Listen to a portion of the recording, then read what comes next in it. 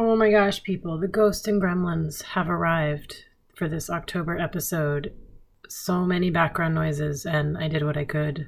Apologies if it is too distracting.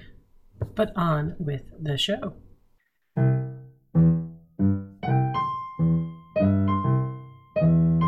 Hello, and welcome to episode 51 of Craft, Cook, Read, Repeat, a conversation about crafting, food, and books. I'm Monica.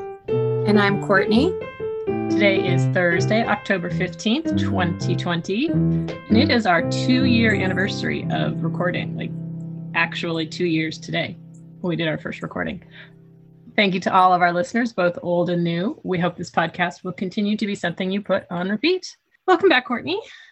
Thank you so much. And thank you to Kelly again for hopping in while I was back east. Many of you know by now, because I did put it in my Instagram, that my dad passed, and we were able to be there and stay for a few days to do like a modified funeral service and an outdoor gathering with the family. So we are back in San Francisco and getting our feet back under us, and one step at a time. But thank you for you and Kelly sort of forging ahead and keeping things going, because if there was nothing else, my dad loved a project and keeping busy.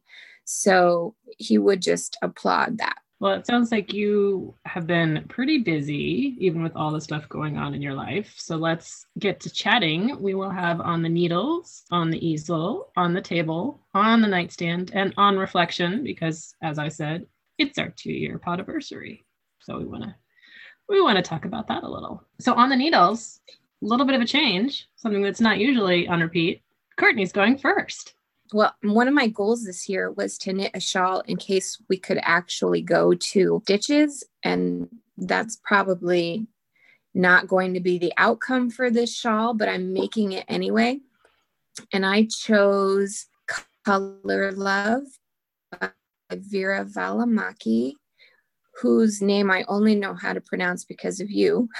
It's going really, it realized that I was adding too many stitches on the wrong side, and it was like out of control, and the thing was curling and I couldn't figure out why. So I had to rip out this whole like beginning section, which is a lot of ripping out for me because I'm a slow knitter. I recast, and I've been going strong for the past 5 days, and I am exactly at the point where I had to rip it out. So I had set a little podcast goal to be at this point before we recorded. So I knit like 4 rows this morning. And so it's going really well, and I will get more into depth about yarn choices and that kind of thing as I finish it up, I think. I want to hear what yarn you're using. Oh, okay. I didn't know you had ordered anything on. All of a sudden you're posting knitting on Instagram. I didn't order anything. I went into Imagine It in the Castro because it's been so long since I knit anything, and I really needed to see things together. And I had a couple skeins that I thought might work for it.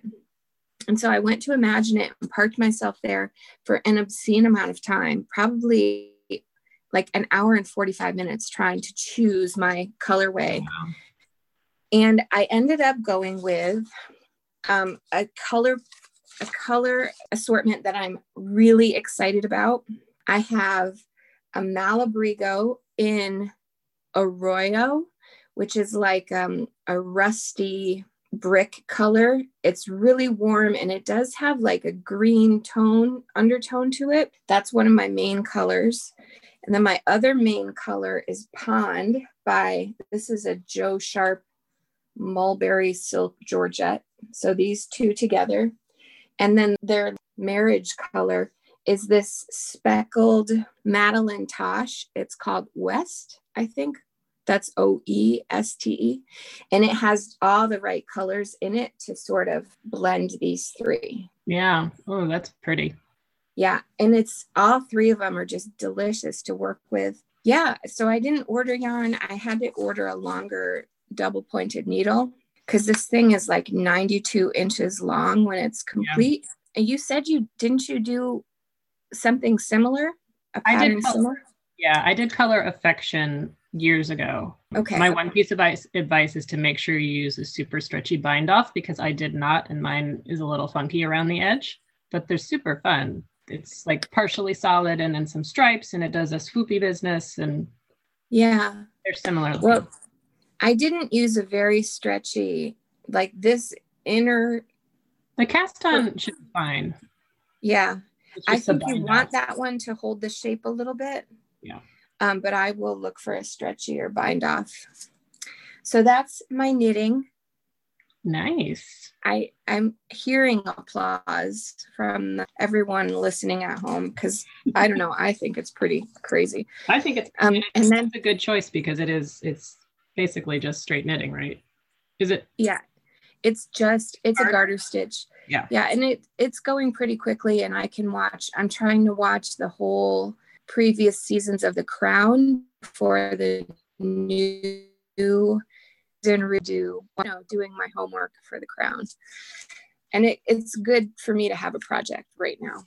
Yeah, that's really good. Like a really hands-on project. And yeah. Then I'm sewing a bunch. One of the things that, it's always been a goal of mine to sew more of my own clothes. I just need to make it happen. So I am sewing. I did the muslin for it yesterday. This is a woven top called Fern by Pattern Scout, and I'm doing it with like a peplum. Bodice is pretty fitted, and then it has like a cute peplum, not skirt, but bottom piece to it. And so I did the muslin yesterday, and I have the most fun fabric for it. It's really autumnal, and it has mushrooms and butterflies and ferns and acorns. That's awesome. So it's like a white background with black and yellow design, like a mustard yellow, or is it my computer? Yep, it's a mustard yellow, and it's really more of a brown line art design. And the fabric it's Art Gallery Fabrics, and it's called Forest Floor is the name of the pattern. And I totally love it. I need a mustard colored cardigan to wear over it for the fall, which I'm either going to make, or I'm not going to knit one because there's no way I'll finish it. I was going to say, you could make an awesome knit one. Yeah, I don't see that happening. I like to wear a really thin gauge knit on my top because I'm on the chesty side. So I like a thinner knit for that. But I am looking at sewing maybe like a knit fabric. That might be because you can buy like a knitted merino wool. Right. And it would sew up really quickly, and it would be really fine gauged for me, which might work. So I did the muslin yesterday, and it was too big. So I took it all apart and cut it down almost 2 sizes. Wow. And rebasted it. And I am totally happy with it. So I'm excited to cut into the real fabric, although it might need like a cami underneath because it's kind of thin sheer fabric, but we'll see. So would you line it or just wear a separate? I think I would probably just wear a little cami underneath, because then it'll move independently.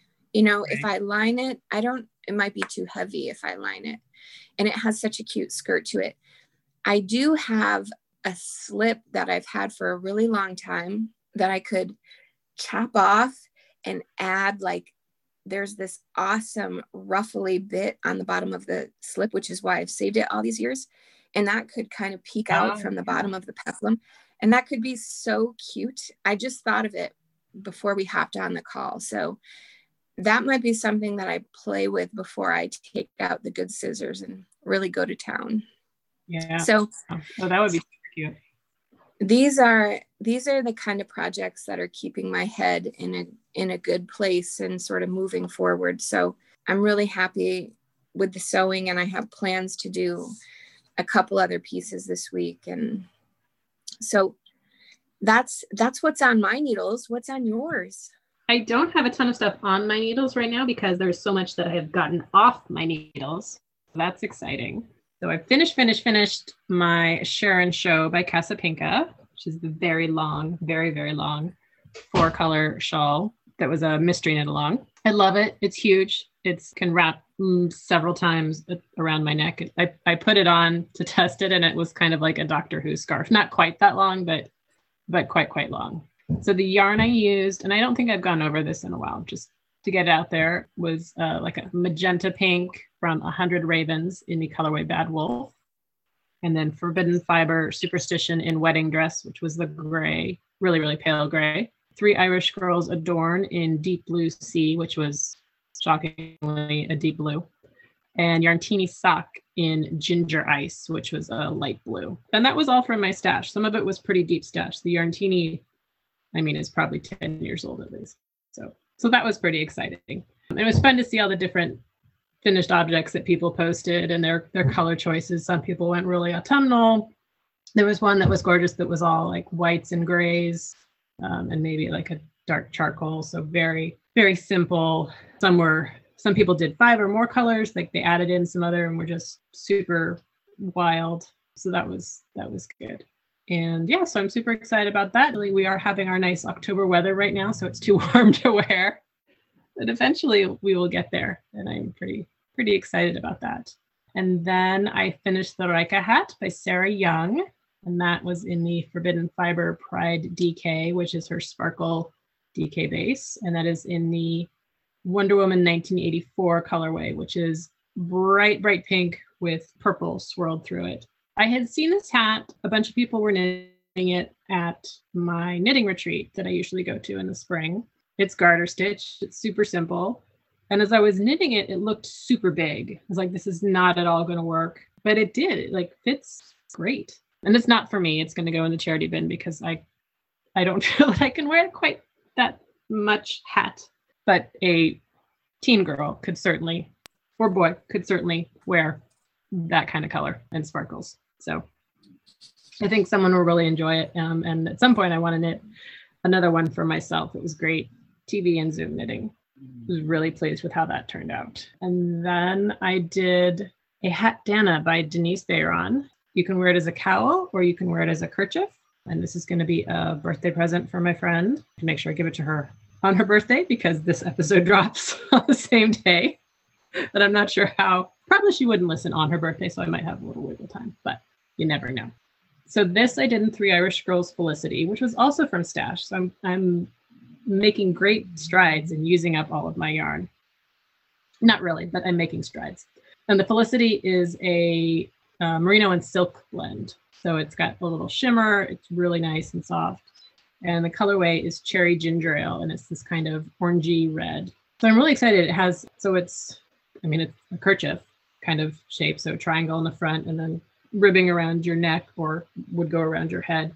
And then it has a nice cable right down the middle with some lace openings and then 3 tassels at the bottom. So I think it's really cute. I hope she'll like it. We'll see. Fun. The yarn is really nice. It looks, if I do say so myself, it looks pretty spectacular. That little bit of silk in there. So I think a little bit of luxury from my friend. And then cardigans. One is the baby cardigan. I'm doing yet another Sunnyside cardigan by Tanis Lavallee. So I haven't figured that one out. I think this is my 4th one I've done overall. Apparently this is my baby pattern.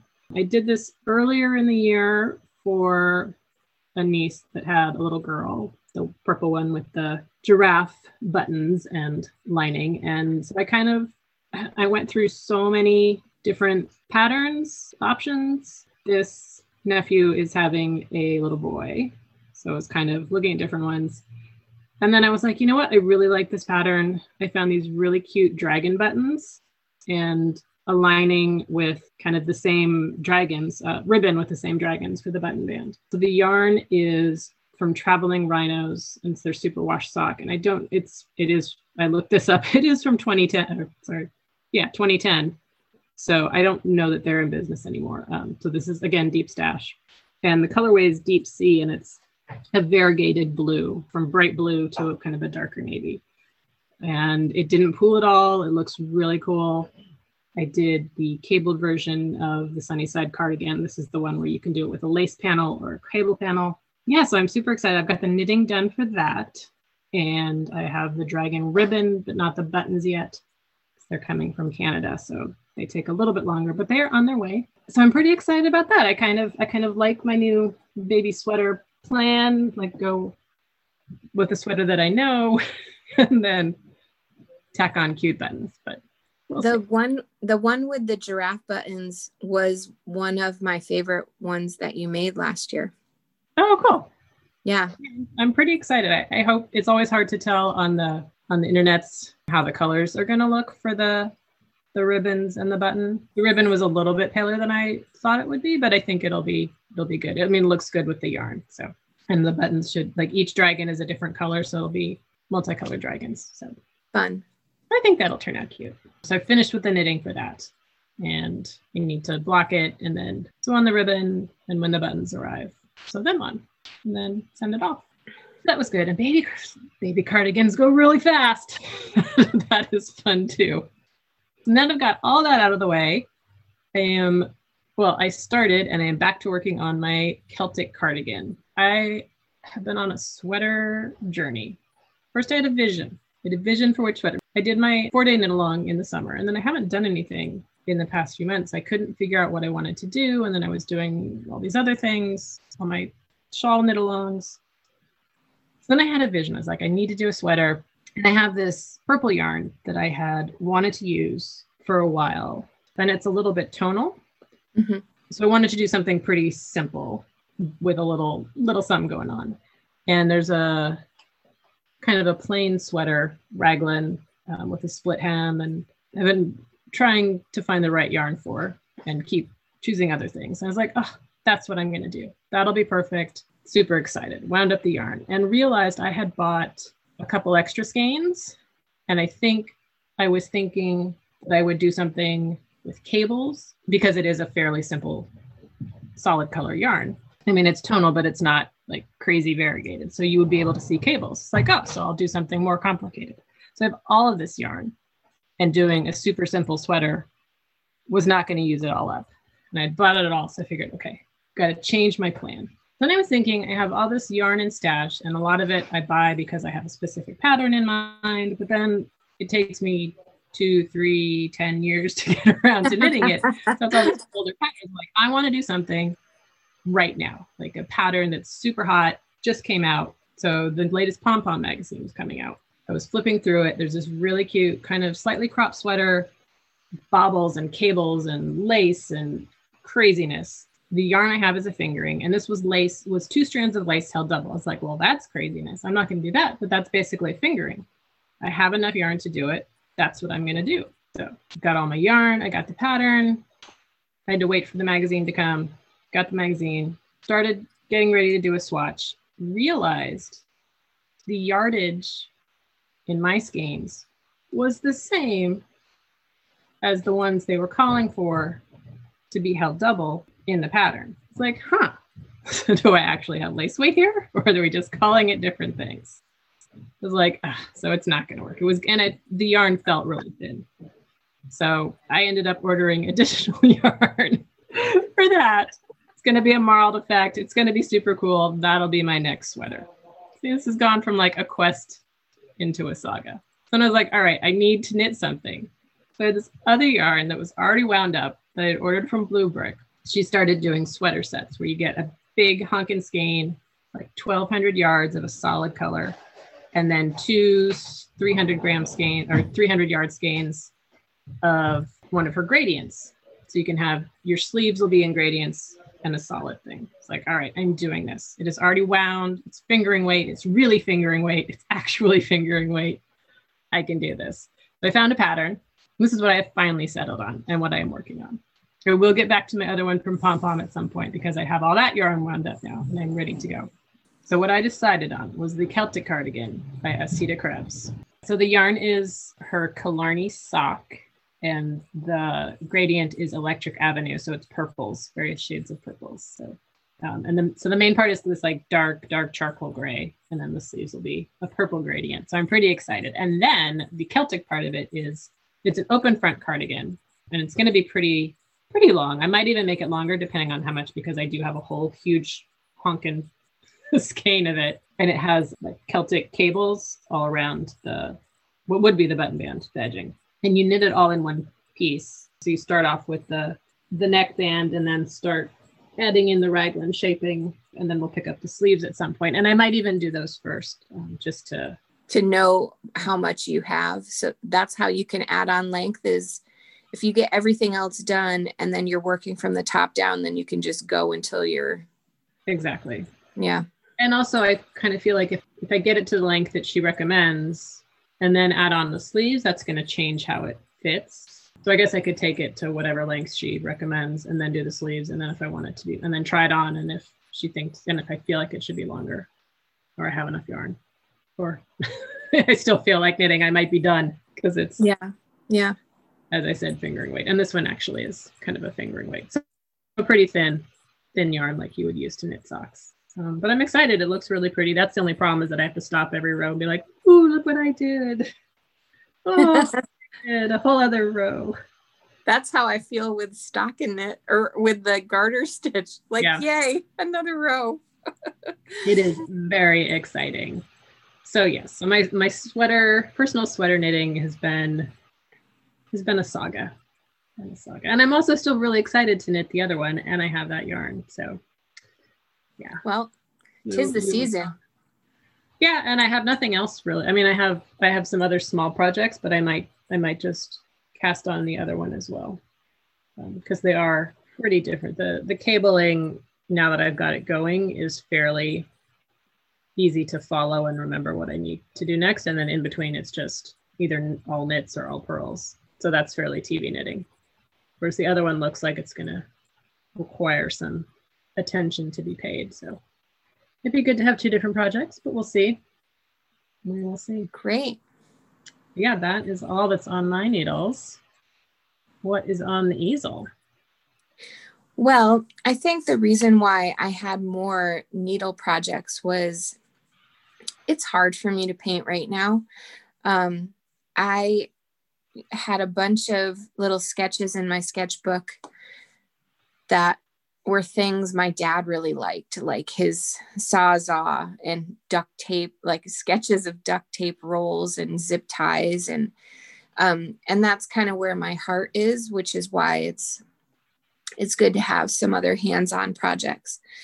But I'm also happy to report that I started working on this year's chapbook for Christmas. Ooh. Even though if you look back, like towards the beginning of the year, and I swore that I was going to do something different. And I really did have a very different plan, because I thought I would be farther along with Limb and Latitude.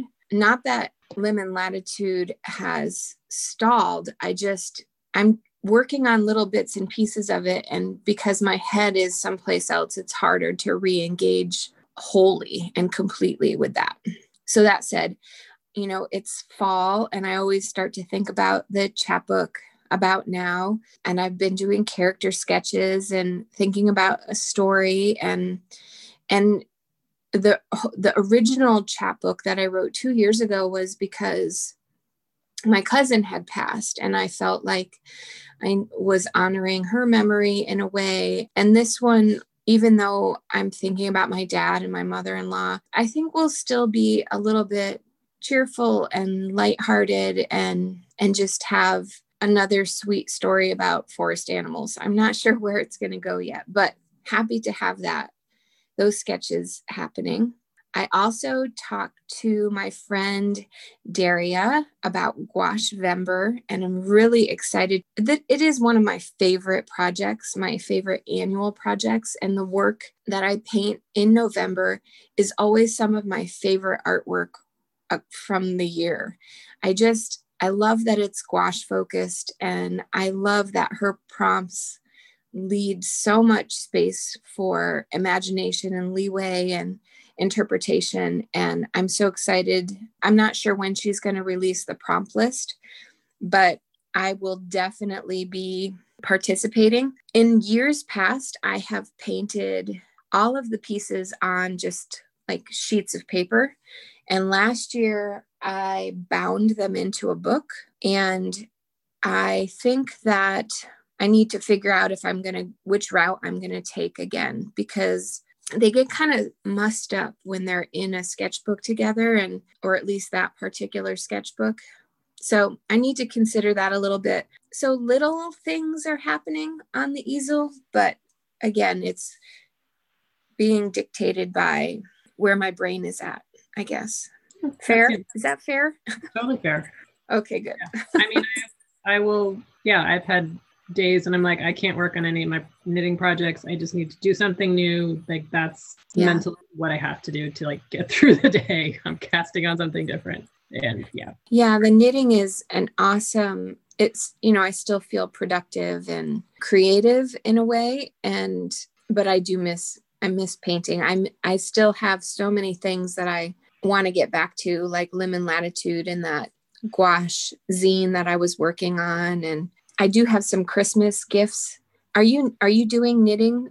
Are you knitting Christmas gifts this year? We'll see. Yeah. I have some plans. My Christmas knitting is usually not terribly focused. It's kind of like, oh yeah, I'll do this. And then it happens. Yeah. And it's not like one year I did kind of made a plan and a list, and I was knitting for everyone kind of in my immediate family, and it drove me crazy. Yeah. So now it's a little bit whatever strikes my fancy. I want to do a little Christmas painting for my nephews and my niece. And having spent so much good time with my East Coast nephews this year, I think I feel inspired to do that. But I haven't given it much thought beyond that. So stay tuned. Yeah. All right. On the table, I've actually been doing a lot of really fun cooking, mostly this past week. There was some stuff this past 2 weeks, so it's been a little difficult to narrow down. So we'll see how this goes. One thing I really liked was from Cookie and Kate. So thank you for turning me on to that. And it was a recipe for vegetarian stuffed acorn squash. Yum. It was the most fall meal I've made in a long time because, it is now fall. So it was the stuffed acorn squash, and then I did spinach salad on the side with pomegranates and sliced pears. And there was also a recipe from Cookie and Kate for a ginger dressing, which was delicious. So it just looked gorgeous with all these fall colors on the plate, and the acorn squash was really good. And I wasn't quite sure how that was going to work out. I had ordered one from my produce box, and for some reason they gave me two, which actually worked out great because then I was able to cut them in half, and there's 4 of us, and so it worked out really well. So you bake the squash on its own, and then you make a quinoa stuffing. So I had quinoa and dried cranberries and some pumpkin seeds and green onion and Parmesan and goat cheese. Yum. So bake the squash for a while, and then upside down or cut side down, and then flip them over, add the stuffing, bake for a little bit more so that it all gets melty and delicious. And it was really good. And I was surprised by how much of it my kids ate. So I thought they might be a little cranky about the whole process, but they were not. Yeah, so I was really, really pleased with that one. And it was cool enough that it was okay having the oven on for a while. This week, that would not fly, I don't think. But last week was good. And then I pulled out Melissa Clark's, her 2 cookbooks. I don't remember why, but I did. And I've been, cooking my way through that again. And I started off with one from her, it's like Melissa Clark's Kitchen. And it was pasta with salami and mint. Sounds really weird, but it's actually very tasty. And it's kind of a tomato. You make the tomato sauce, and then you add some spicy salami slices, and you top it with the mint. And it's a little bit different from your normal everyday, but not totally crazy. And I have some big mint fans in my family. I was able to, because you basically cook the tomato sauce first. So I made a double batch of the tomato sauce and then split in half and did the salami in just one. So Simon did not have his contaminated by the delicious salami. And mint is the only thing that is still thriving on my little patio garden, fail. It's hard to kill. It took over our backyard when we had it, and when we redid it, we were like, no, don't put it back, because it is nice to have, because I do have big mint fans in my house, but it does take over. So that was fun. So that was pretty easy, just a little tweak to your normal regular tomato sauce. But then she had a couple of other good ones. Tofu spetzel, which sounds really weird, but if you shred tofu on the big holes of a grater, extra firm tofu that you've pressed and gotten as much moisture out, it's really cool. So then you caramelize onions and mix that in with the tofu and a bunch of, I think I just use Swiss cheese, but she recommends Gruyere. And then you bake it off, and it was really good. And I was looking around to see if there was an online copy of that recipe, and I didn't find it, but she has a bunch of stir fry recipes using that same technique with the tofu. It makes the texture a little bit different and interesting. And so I like that. And I think I want to try a tofu stir fry version. Wednesday's newsletter from Sam Sifton, the editor of the New York Times Food, has Melissa Clark's recipe for roasted cauliflower with pancetta, olives, and crisp Parmesan, which I instantly flagged because it sounds awesome. That does sound really good. It is definitely a Melissa Clark moment around here too. I also made her marmalade meatballs, which are on the New York Times. She had them as a little bit more pulling from your kitchen, but they're basic meatballs, and she added a couple extra spices, but then you make a marmalade glaze to finish them with.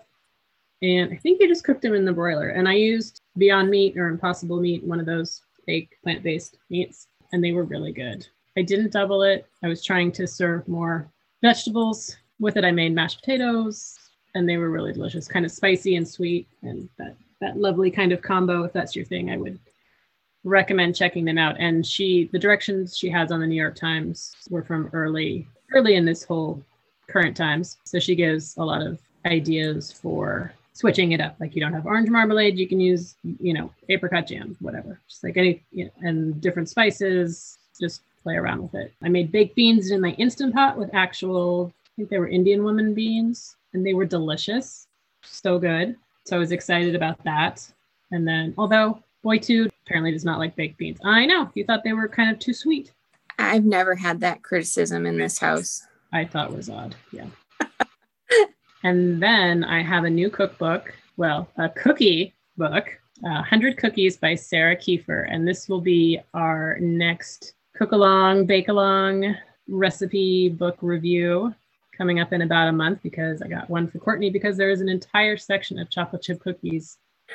How could I not get that for her? I'm so excited. Thank you. There's a lot of bars. There's a lot of kind of traditional cookies. There's some funky different ones. I've already made two. The one I wanted to talk about was the banana cookies. There's a better name for it. There's a couple of banana ones. And the secret is you use ground up freeze-dried bananas. She said she kept trying to make them with regular banana, and it was too much. And she did, didn't have any real banana flavor. These are so banana tasting. They're really good. And the recipe said it would make about 15 cookies.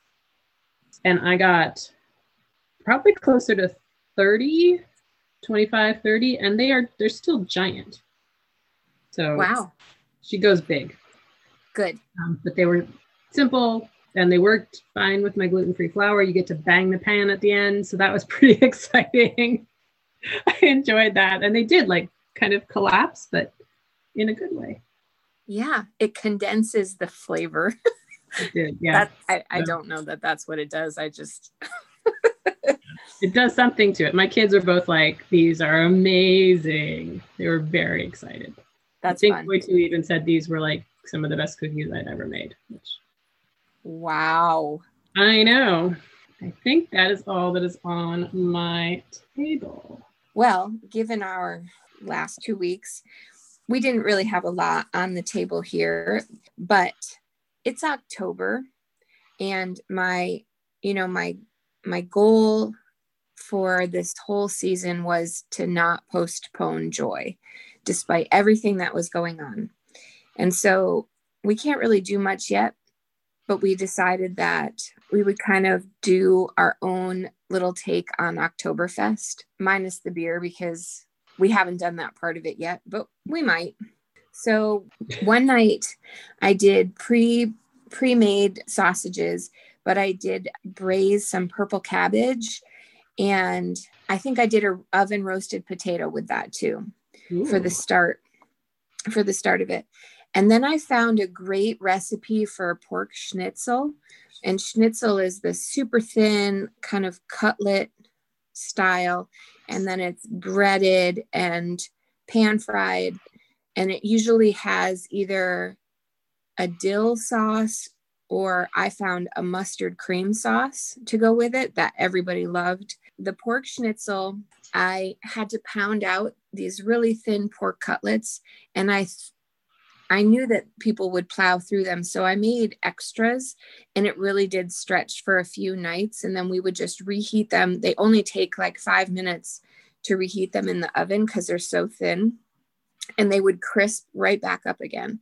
So that was a really great way to kind of cook once and then either have a sandwich with it the next day or to have it for dinner the following night. So with the pork schnitzel, I did a tray of roasted vegetables like parsnips and Brussels sprouts just in the oven with olive oil and a little bit of sea salt. And then on my portion, I added some miso butter with it, which tasted great with the pork schnitzel. I was just looking for a little more flavor, and I didn't necessarily want to reheat the mustard cream sauce. I probably should have. Oh, but the marmalade glazed meatballs you were just talking about reminded me that I came across the most amazing advent calendar from Bon Maman, the little jam company with the pretty gingham lids, not Little Jam Company, but they do a jam advent calendar. So 24 of their little tiny jams and all the fun ones and the standbys. And it's, it comes in like you open the little window and you can get your jam for the day. And I just think that that's adorable. And I've seen them in a couple different places online, like Cost Plus World Market or from their website. And it's a really sweet, no pun intended, advent calendar. I was going to send it to my sister, but then she said she wouldn't eat it. So that made me think, that reminded me when you were talking about marmalade. Yeah. Other than that, I really want to do a pretzel night for our little DIY Oktoberfest. And we have my father-in-law coming, so I will be cracking into that cookbook today, basically.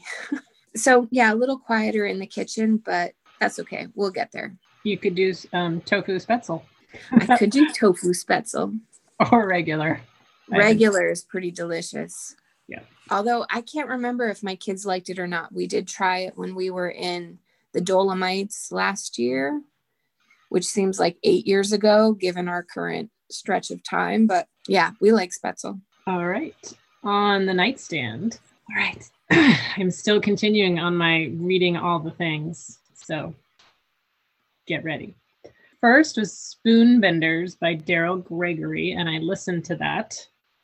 And I don't know how I came across this one. I think someone said it was good on audio. And so I said, all right, I've been enjoying my audiobooks. Let's listen to it. So Teddy Telemachus is a con man, and he meets and falls in love with Maureen McKinnon, who is an actual psychic. And she may or may not be working for the government. I like how you said actual psychic. She can astral project, is what it turns out. Oh, that's so convenient. Yeah. And their kids end up having powers too. And they take the act on the road. They go on TV. It's going to be their big break. And it ends up going horribly wrong. Everyone thinks they're fakes. And so they, retire, and Maureen passes away about a year later, and things just keep kind of going downhill, or at least not going uphill. We skip ahead many years. The kids are all grown up. They have kids of their own who are teenagers. And that's kind of the central point of the story. And it goes both forwards and backwards from there. It switches around to like what happened in between, what happened with Teddy and Maureen's story. Going forward, the youngest kid, who's like 28 now, he's not really a kid. He can see the future, but he can't see anything past a certain date. And so he is doing everything he can to prepare for the big zap, as he calls it. There's also government conspiracies and the mob is involved. It's really, the kids are teenagers, and it takes place in the mid 90s. So you've got things like AOL and, computer chat rooms, and it was a trip. And it was basically a family drama. Their relationships, how you can totally love someone and yet not respect their choices, and basic family drama kind of stuff. So it was pretty weird, but I also quite enjoyed it. I think I went in thinking it would be more fantasy based, and it wasn't really. I mean, there's the psychic stuff, but it's more about the drama and the relationship between the three generations. So what's that called again? That is called Spoonbenders by Daryl Gregory. And some good twists and turns with, what is revealed and what people are up to and things like that. And then I read Vita Nostra by Marina and Sergei Dyachenko, and it is translated from the Russian by Julia Metov-Hersey. So this one is the story of Sasha, who I think she lives in Moscow, and she's on vacation with her mom. She's about to be a senior in high school and meets this creepy guy. Weird stuff starts happening. She ends up being enrolled in this strange college that ends up being for magic. But they control the kids by, if they screw up, then they'll do something bad to somebody that's important to them. And then it turns out she's the best magician ever, that kind of thing. It was weird. It was not quite what I was expecting. It's not like Harry Potter magic. It's more like Doctor Strange, alternate realities, bending time and space kind of thing, and very strange. Someone said it's very Russian, and I would kind of agree with that. So not my favorite. I did keep going. It was weird. It started off really, really dark and got a little bit less creepy later on. I did not see the ending coming, so that was kind of a surprise. So it was interesting. If you like your dark magic, that might be something to check out. If you like the Russian spirit, also might be something to check out. Then apparently I kept on my Russian theme. I finally finished Gentleman in Moscow by Amor Tolls. And I really liked it, I gotta say. I did not like Rules of Civility, and I don't know if it was because I really thought I was gonna like that one, and then so I had zero expectations for Gentleman in Moscow, except that so many people really liked it and told me I would like it. So I did really like it. I feel like it falls into the Life of Pi. Like you think it's gonna be one thing, and it turns out, I don't know. I don't want to spoil it for anyone. Gentleman in Moscow is one of my favorite books of the last 10 years. Wow. Yeah, no, I was definitely surprised. So this starts off the Russian Revolution, and Count Alex Rostov is declared a non-person, and the only reason he is not executed is because he one time wrote a poem that seems to have revolutionary sentiments. And so he is sentenced to house arrest at the Metropole Hotel in central Moscow. He's kicked out of his suite and sent to the attic. But he makes a whole life there, and it goes through the next 40 or so, 40, 50 years of his life. All sorts of twists and turns, lots of, Russian history, and it was really impressive. Yeah, it's totally surprising. Yeah. How delightful and hard and complicated that book is. Yeah. I also feel like it was really a rich read in the descriptions. Like you could really picture the elaborate, ornate spaces around this hotel, and then how they would contrast it with like the back stairs or something. I just felt like that was so well written and just deliciously rich detail. Yeah, and you start off and it's 4 or 5 different sections, and the first one kind of introduces you to his character and what's going on and the life of the hotel. And I was reading that and kind of thinking, okay, where is it going to go from here? Because he's just going to be in the hotel with these same people. What are they going to do? And what he does was really quite entertaining and awesome. Yeah. And it had kind of a lightness to it. I mean, there are some tense parts, but they also just skip over World War II. That just doesn't happen. I mean, it does, but they just don't talk about it. Yeah. Which was sort of weird. But so that was Gentleman in Moscow. And I'm actually, my alumni group is doing a webinar, which he's going to be speaking about his book at. So I'm pretty excited about that. That's very cool. That was why I had to finish it. And then I read When No One Is Looking by Alyssa Cole. And she has been a romance writer before then, and I've really liked a lot of her books. And so now this one is a thriller. There's a little bit of romance as well, but it's basically a thriller. And one of the descriptions of it was Rear Window meets Get Out. So it was pretty fun. Sydney has moved back home to Brooklyn, to the house she grew up in. And the neighborhood is starting to gentrify, but really, really rapidly, like overnight, scarily rapidly. And so she is trying to research the history of the neighborhood and then gets involved in figuring out where the neighbors are going, like what is happening to them, because something is very, very wrong. So it was good. I read it in like a morning, maybe morning and an afternoon, because you gotta keep going. She is good at the plot. There's some twists and turns. It was a fun book. So I would recommend that one for, a quick, fun read.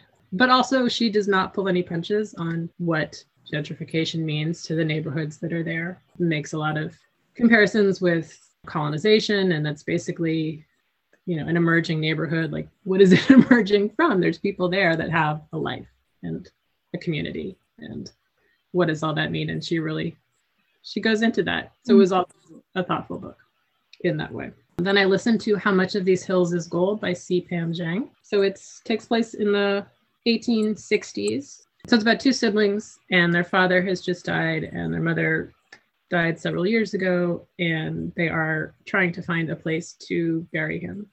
And it goes, again, back and forth between the family struggles before them. The father had been trying to be a gold miner, and the discrimination they faced. And the older sister is really smart, but, obviously that time and place was not easy for her to do anything with that. And then it goes ahead after their journey, and all sorts of things happen.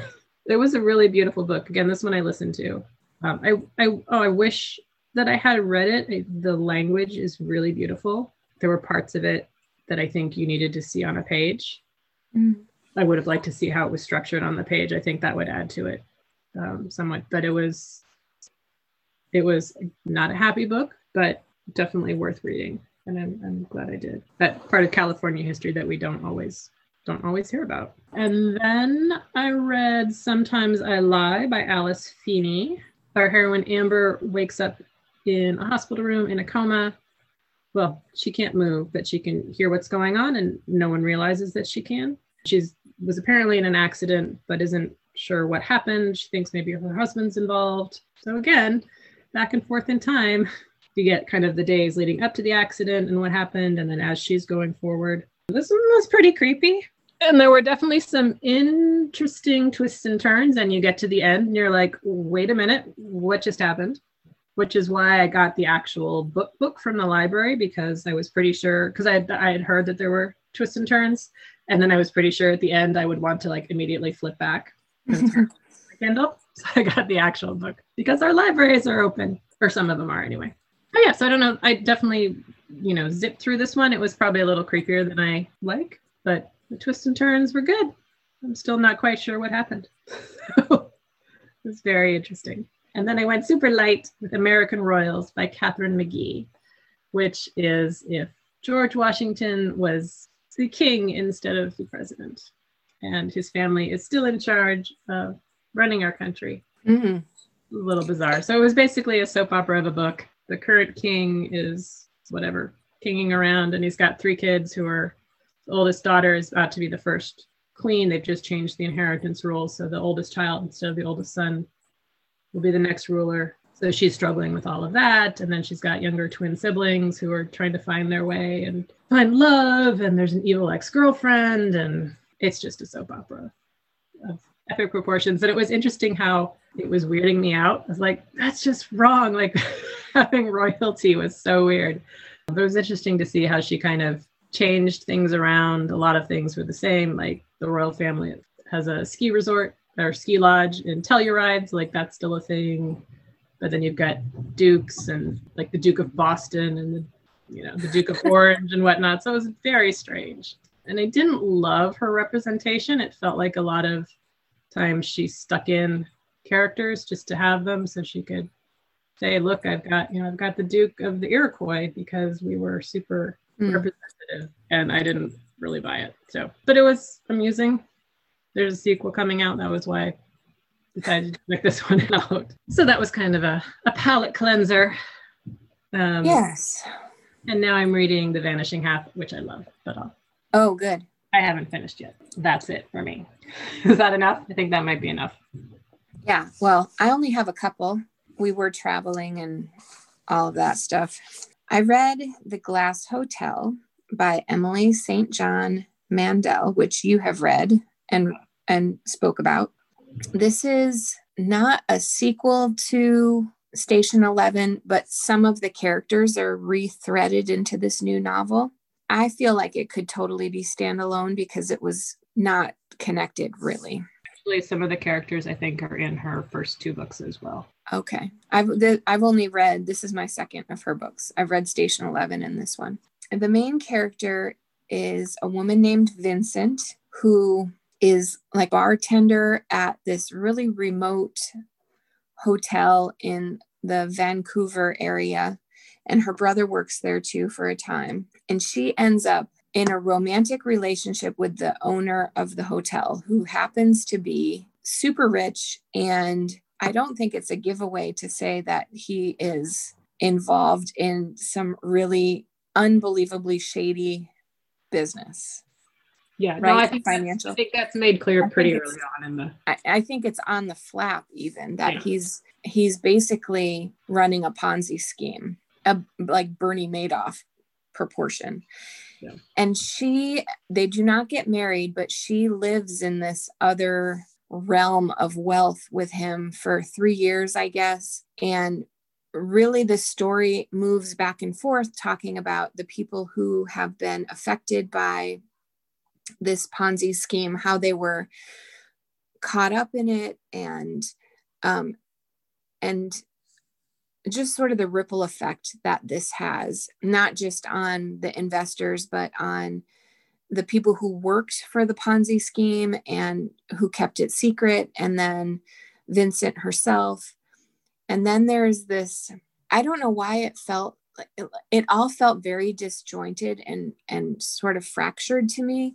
Vincent ends up working as a chef on a cargo vessel or something like that, a shipping vessel. And she disappears. And then there's this mystery about what happened to her. And the whole book feels rather mysterious all the way through. There were some missing threads for me, and I really just stuck with it because I adore this author. I think she has like an incredible sense of detail, and I felt like there would be a greater payoff than there was. However, I'm willing to say that my own reading was compromised because I was traveling and, grieving. And so it maybe wasn't the best thing for me to be reading at the time because it felt like it was sort of complicated. So. No, I think that's fair. And I think the other one of hers that I've read, the Lola Quartet, is very similar in that way, where there's all these threads and things connect, but they also don't quite. Yeah, it's a particular style that takes some getting used to, I guess. Then I just finished Transcendent Kingdom by Yaa Gyasi. I have that one out. That's I think next on my list. This one was definitely more character driven than some of the, race along plots that we've been reading here and there. But this is about a character named Gifty, whose family is from Ghana. Her parents are from Ghana, and she was born in Huntsville, Alabama, and raised there with her mom. She has an older brother who I don't know the Ghanaian pronunciation. It looks like Nana, but she does reference, Gifty references how Americans say, or at least the Alabamans pronounce Nana wrong. So I'm not sure how it would be pronounced properly. And they're raised by their mother, and their father has gone back to Ghana by the time they're, I don't know, maybe 8 or 10 years old. The driving force behind the narrative and her own character is that her brother, Nana, has some substance dependency, and ultimately he dies of an overdose. So Gifty has made it her lifelong journey to research addiction. And she, for most of the novel, takes place when she is in a lab at Stanford and doing research on mice. And, she's very dedicated to her work, and her mother comes to stay with her and is really depressed. And so it's a lot of very careful and thoughtful writing about mental health in our society, including substance abuse. And I think that it's pretty well done. It's not a very hopeful, there's so many things that we don't know about mental health. And I feel like we're alongside her for the journey, in terms of not having so many answers, but being desperate to find them. Really, really a great character, very well developed and interesting and thoughtful. And I thought it was a really worthwhile read. And that's it. I only have those 2 for you today. That's fine. I think I read enough for both of us. I think so too. All right. On reflection, happy anniversary. Podiversary. Happy podcast anniversary, whatever that mouthful of a word is. This is 2 years ago today. We first met to record our first episode. So it's been good. I had a much harder time picking favorites. I feel like last year I was like, oh yeah, that was my favorite. And this year I was like, well, there was this and there was this and there was this was really good too. So apparently we've been awesome. Well, it was earlier this week, I listened to our first podcast anniversary episode where we sort of recapped what we loved and gave ourselves a good old fashioned pat on the back. And we were able to do that episode live. And so I think what was really striking to me was how joyful we both sound in that episode, because we did it. We did a year, and now we've been apart for more than 6 months, and we're still doing it. And granted, I have stepped away because of family stuff here and there, but you have been going strong with Kelly when I wasn't able to jump on. And I think we've just established a really good momentum despite our podcasting from a distance. So bravo. Yes, bravo to you too. We've got lots of stuff going on in so many different areas of our life. I know. How would you like to structure it the same way we structure an episode? Our favorite knitting easel that was recipe. Okay. So knitting, I went back and counted my projects. So I didn't add them up, but I had 25 hats, which is bonkers. Absolutely bonkers, because I did all of those hats for Christmas last year, and then I've been doing my charity hats, and there were like babies everywhere. So there were a lot of hats. So some of them, like at least 10 of them were probably baby hats. So that's pretty fast, but still, it's a lot of hats. 8 pairs of socks and 2 pairs of slippers, which is also pretty bonkers. 6 cowls or shawls, 5 sweaters for me and 2 baby sweaters, and 3 gnomes. The gnomes. 3 gnomes? 3 gnomes, yep. And I signed up for an Advent gnome along, which comes with like an Advent calendar where some days it's yarn and some days it's goodies for knitting the gnome. So I'm pretty excited about that. So probably my favorite one was the Descent cardigan, which is sort of cheating because I think I was working on it in the middle of the last anniversary. But I'm gonna pick it because that was steeking and color work and an RBG. So yeah. yes. So that one was my favorite. And I think I've done a really good job of using up my Stitches yarn for this year. I haven't used up all of it, but I got through a lot of it. I feel good about I'm definitely still buying yarn. Let's be real, but I also feel like I am making good strides on using what I have. So good. I'm pleased with that.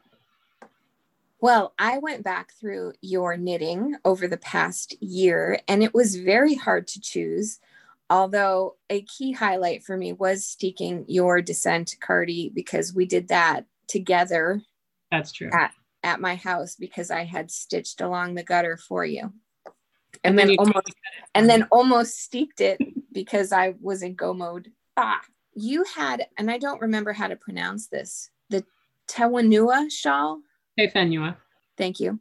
Mm-hmm. I think the stitching in that was extraordinary, and I love the jade color. Like, it's so textural.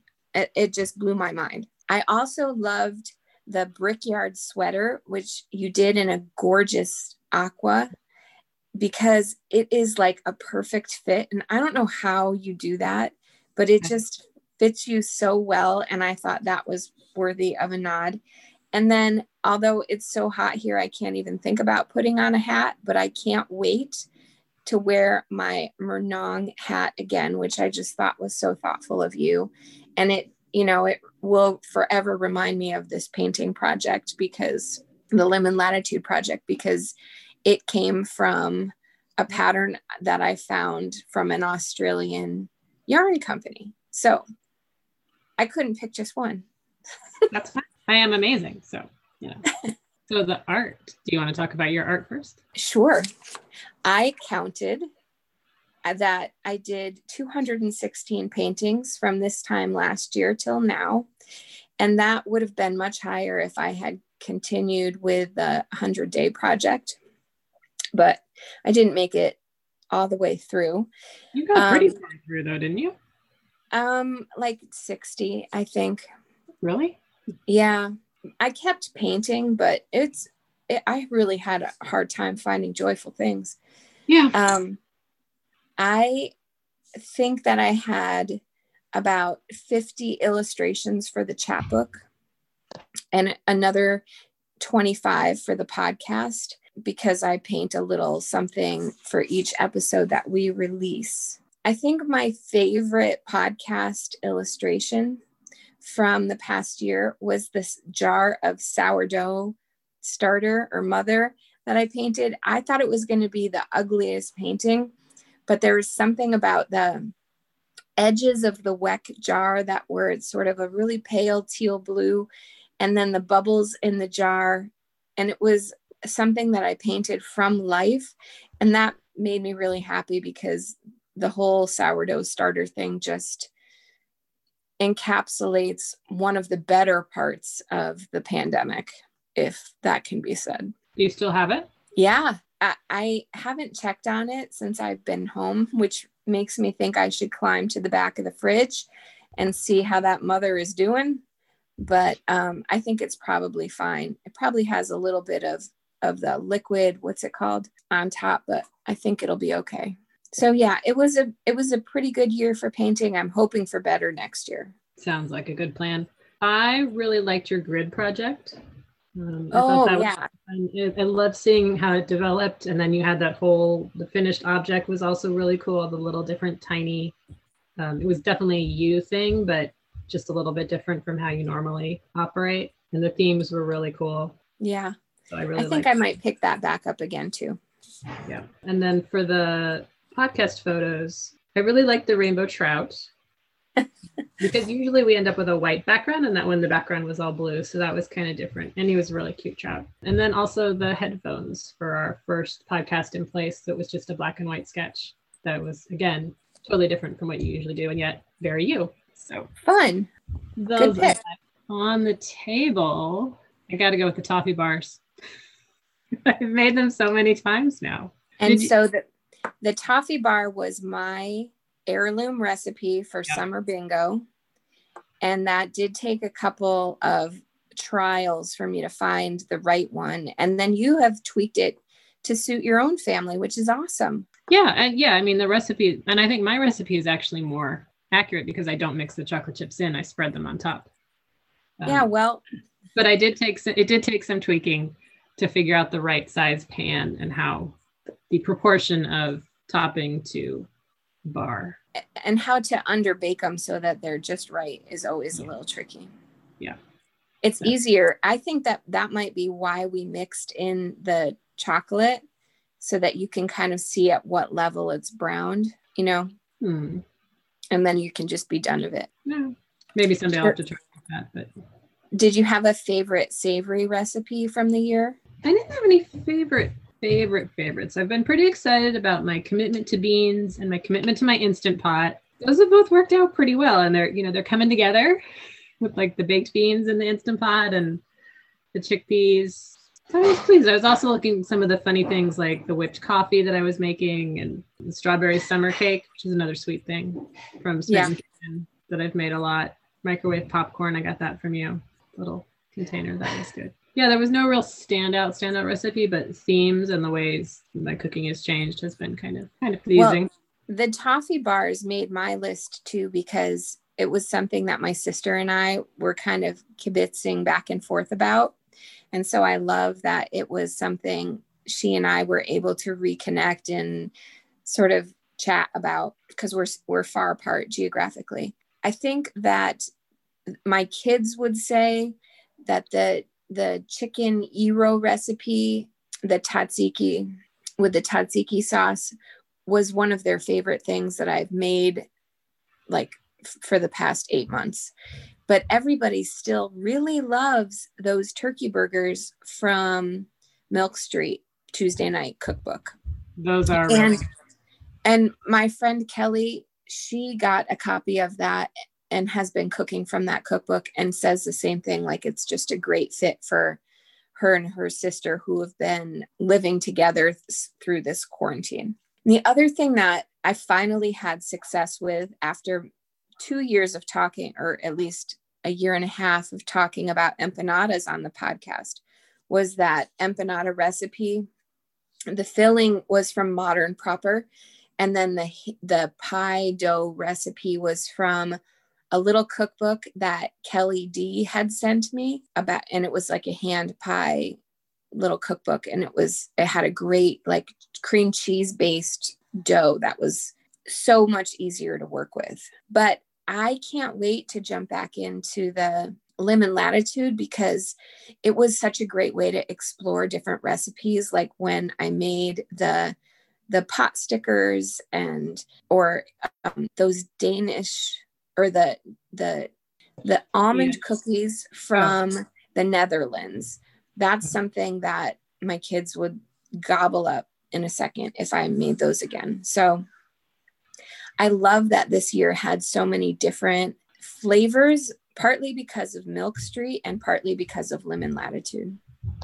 I do miss podcasting in person for many different reasons, but also because we could always try each other's little recipes when we were coming and going. Yeah. That's true. Oh yeah. Remember you did those cookies with like the white chocolate in the middle those were good.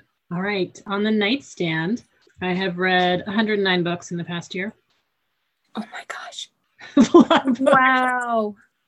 So, and that is not the calendar year. That's the full, like since this time last year. Yeah. But I am at like 90 something for this year. So. Wow. Which apparently I've been doing a lot of reading. And I think it is also doing the audiobooks, which I've done a lot of this year and haven't really done in the past, because that does give you a few more here and there.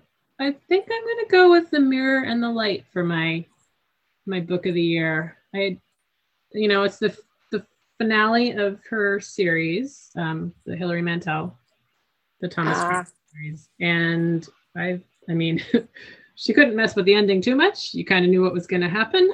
He dies, spoiler, but she did it in a way that I don't want to say I enjoyed it but I read it thinking maybe it won't happen. Maybe it won't happen. And it happened 500 years ago or whatever it is. But, I still felt really invested in this character and sad that it was over, but it felt like an appropriate ending, which I think is hard to do after 1,000 pages. And I love the way she writes. And so I'm going to go with The Mirror and the Light. Good choice. I am at 56 books since this time last year. I haven't been doing as much audiobook stuff because I don't know why. I think we've had a lot this year. Just give myself a little bit of grace. Yeah. And I was really split between two books for two different reasons. If you had asked me 3 weeks ago, I would have said that my favorite book in the past year was The Giver of Stars by Jojo Moyes, which was about the Appalachian librarians who rode horseback. And I really feel like that book had a lot of great stuff going on up until, and not to take away anything from The Giver of Stars, but Life of Pi had been sitting on my bookshelf for a really long time, and I had overlooked that poor thing. And I think it was an important read for me for a lot of different reasons. And my son, who had to read it for his magical realism class, it allowed us to have a big conversation. And I think it turned into a much bigger read than I was anticipating, aside from being extraordinary. So I was split between those two books. Those are two good choices. Thank you. Yeah. The thing I found interesting looking back is the genres that I've been leaning towards. And I think I used to be lots of historical fiction and lots of literary fiction. And I really swapped into like mystery and fantasy and romance. And I mean, I think I just want worlds that don't feel quite so real, even if they are having dystopian or like that. But it's still, I don't know. I think I need more escapism in my life. Apparently, it's the only thing I can think of. I did find that pretty interesting. Yeah, I really wish I had that kind of brain that I could make good reads happen. I do keep a list in the back of my planner of all of the books that I read. And that's been a really helpful, it's like my own. And of course it's beautiful. Thank you. But I think better on paper. But I think that would be a good thing, is to go through and note by genre, because I bet all of mine are literary fiction with maybe a couple little outliers of memoir, or I don't know what else. Maybe a little bit of nonfiction now and again. I think, given the fact that we only live 4 miles apart from each other, and we had to do this remotely, and we kept it going, is still pretty great. Yeah. Despite the circumstances. Yeah. Yeah. So I would like to propose that we do it for another year. I agree. Let's keep repeating this. Okay. It's working pretty well. Now that I'm a knitter and all. Yeah. All sorts of things. I am not going to start painting though. I'm sorry. Oh, that's okay. I keep thinking about sewing, but I don't think I can do it. Well, now I really want to buy the serger. And I was talking about the serger a year ago in the podcast episode. So who knows? Maybe. We'll see. All right. I think that's it. Thank you everyone for sticking with us through ups and downs and craziness and changes of reading genres. And we will keep repeating this if you want to keep tuning in. I do have a request though, and this is something that we hardly ever do, but it helps other people find our podcast if you can review us on whatever platform you're listening. So if you're an Apple person or a Google Play and you can take a minute and review the podcast, it helps other people find us. And we would think so highly of you for doing that. We'll think highly of you anyway, but that would be super. Yes, that would be nice.